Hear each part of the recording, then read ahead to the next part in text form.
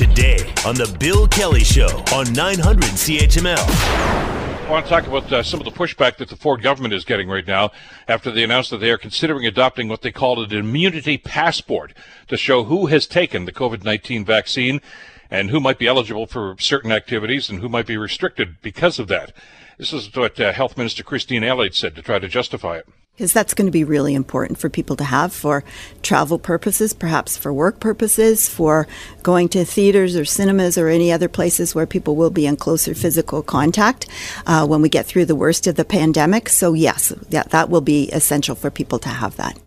So, mixed reaction on this.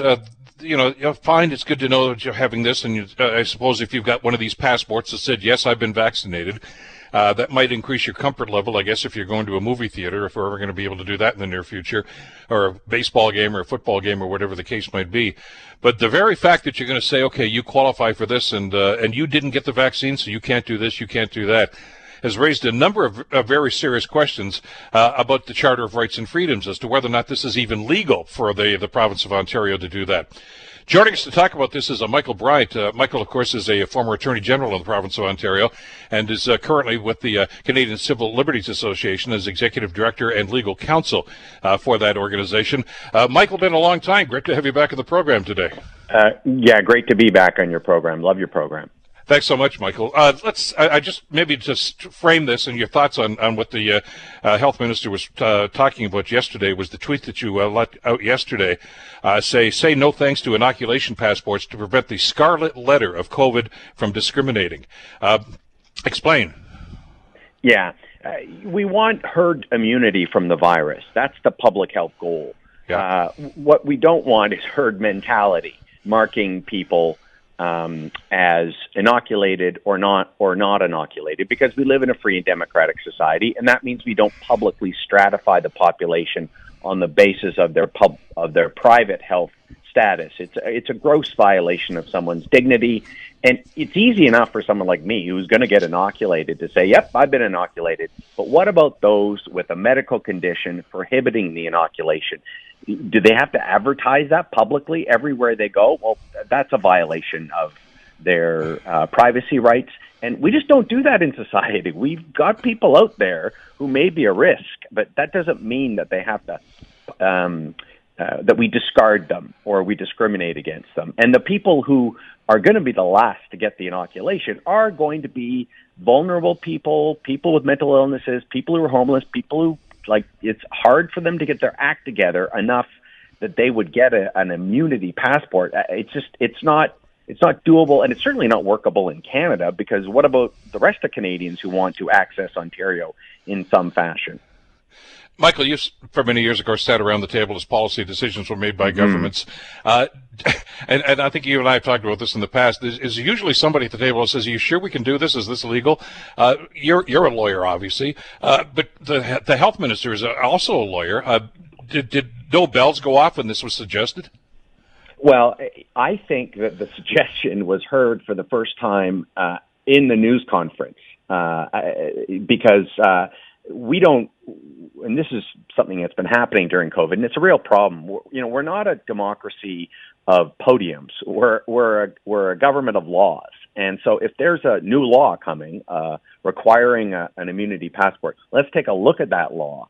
And once it gets down on paper, I promise you, the Ministry of the Attorney General, which I worked with for 4 years, they will say, yeah, no, you can't do it, and let me give you 40,000 reasons why. So I'd be very surprised. Also, just logistically, think about all that would be involved and the cost. Just think about getting your own passport and all that's involved. And it would take forever to set this system up. So I don't think it's going to happen, but we certainly need to point out why it shouldn't happen. It's not just that it's logistically something that would be extremely difficult to manage, but it also violates privacy rights, and it would end up violating people's equality rights. I mean, she used the example of airline travel. I mean, is she insisting that if you don't have the passport, you can't get on an airplane? Is that what she's talking about here? Well, airplanes are different. They are, amongst other things, because they land in other countries. So, and it's like a little capsule where people are relatively close together.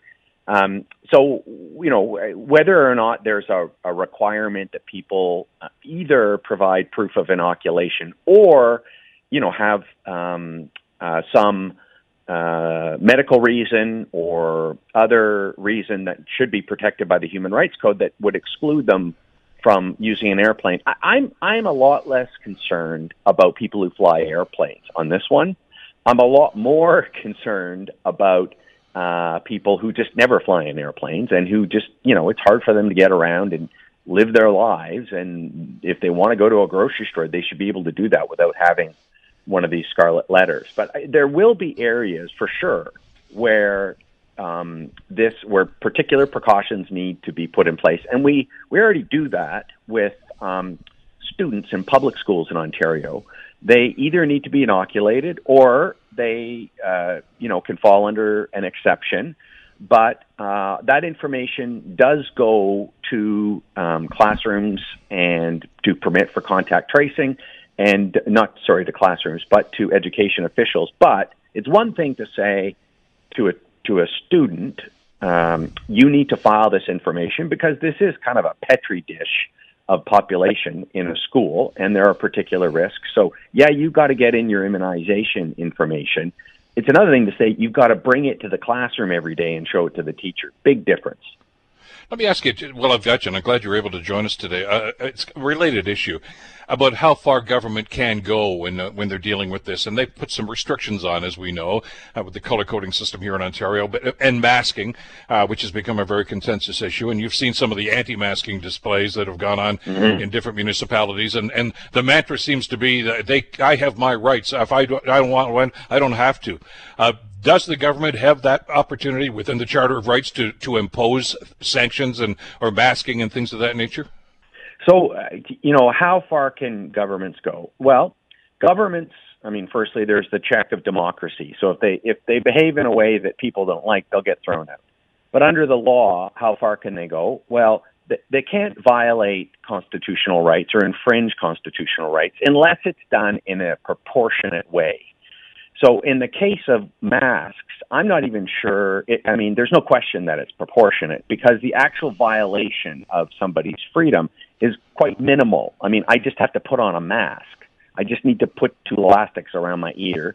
And by the way, I hate it. I don't like wearing masks. I don't know many people who do, but It's not a violation of my right to liberty. I think that actually ends up trivializing our rights.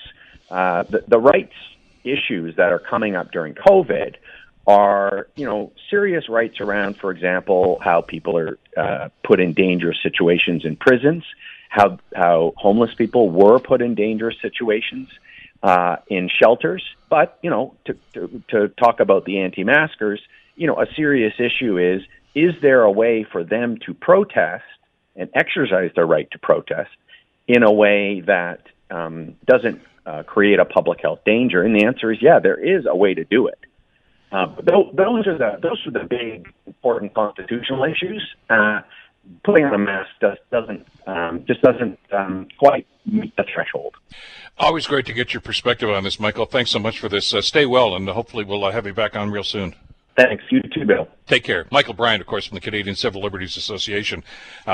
Just had to ask that because we've had so many anti-masking things that have gone on in the last little while, and, I have my rights, and there is a Charter of Rights. I'm not so sure too many people actually have read it and just understand that whatever you want to do is within your rights, and that's not the case at all. Get perspective from a guy who ran the legal system here in the province for a while, and he was the Attorney General. The Bill Kelly Show, weekdays from 9 to noon on 900 CHML.